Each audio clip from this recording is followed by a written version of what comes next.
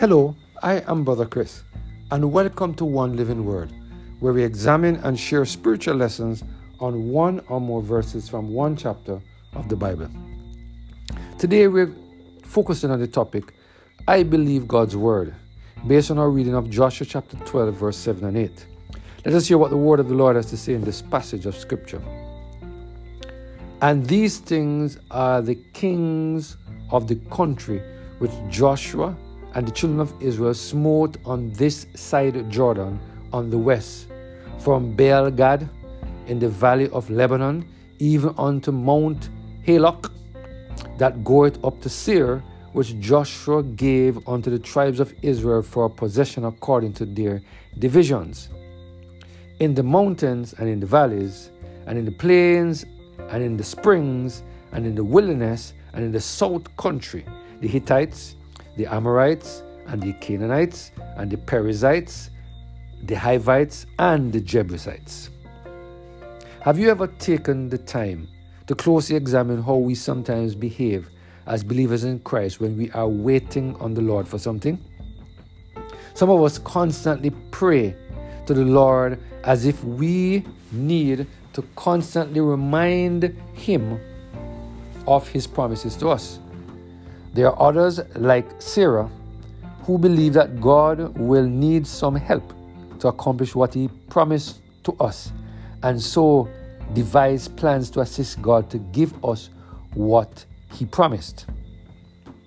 If we should take a closer examination of some of the things we do as Christians, we can truly say that we believe that we can depend on God to keep His promises to us.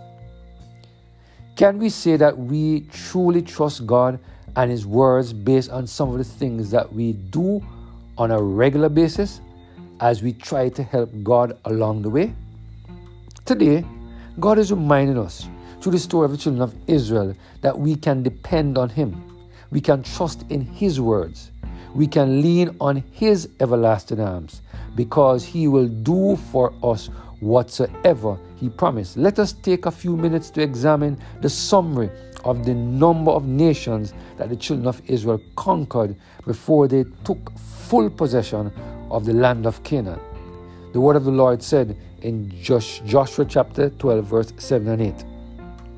And these are the kings of the country which Joshua and the children of Israel smote on this side Jordan, on the west, from Baal-gad in the valley of Lebanon unto Mount Halak, that goeth up to Seir, which Joshua gave unto the tribes of Israel for possession according to their divisions. In the mountains and in the valleys, and in the plains and in the springs, and in the wilderness and in the south country, the Hittites, the Amorites, the Canaanites, the Perizzites, the Hivites, and the Jebusites. Do you know that the children of Israel conquered 31 kings? Yes, my friends. There were 31 countries or groups of people that the children of Israel had to destroy before they could take full possession of the land in the south, in the north, in the east, and in the west. It is important to remember that God promised the children of Israel the land of Canaan, but before they could possess it, they had to destroy all the nations that lived there. They had to remove all the obstacles that would hinder them from taking full possession of the land of Canaan. Matthew Henry, in his commentary on this text, said the following.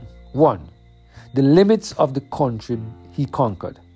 It lay between Jordan on the east and to the Mediterranean Sea on the west, and extended from Baal-gad near Lebanon in the north to Halak, which lay upon the country of Edom in the south. The boundaries are more larger described in Numbers chapter 34 verse 2. But what is here said is enough to show that God had been as good as His word and had given them possession of all He had promised them by Moses, if they would but have it kept. Number 2. The various kinds of lands that were found in this country, which contributed both to its pleasantness and its fruitfulness. Verse 8.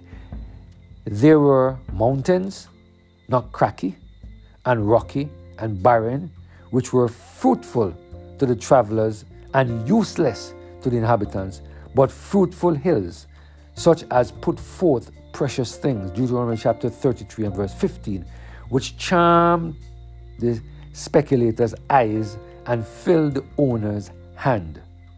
And valleys, not mossy and boggy, but covered with corn.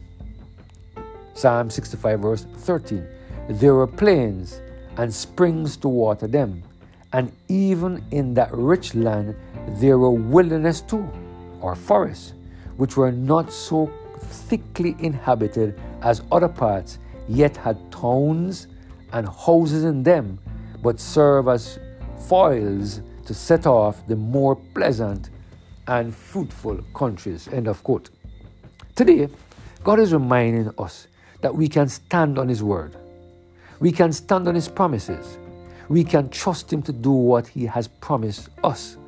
The same way that God gave the children of Israel victory over their enemies so that they could take possession of the land of Canaan, is the same way that He will give us victory over every obstacle that stands in our way to get the promise that He has for us. We must, however, do our part by trusting the Lord with all of our heart and standing on the promises found in His words. Let us pray. Heavenly Father, we thank You for the reminder that we can stand on Your promises, stand on Your words. They are sure, a firm foundation. Thank You for the reminder through this story. Just the same way the children of Israel stood on Your words, we can stand on Your words and victory will be ours. Thank You, Lord, for Your blessing and Your mercy upon us, we pray. Through Jesus Christ, our Lord. Amen. Have a blessed and Holy Spirit-filled day.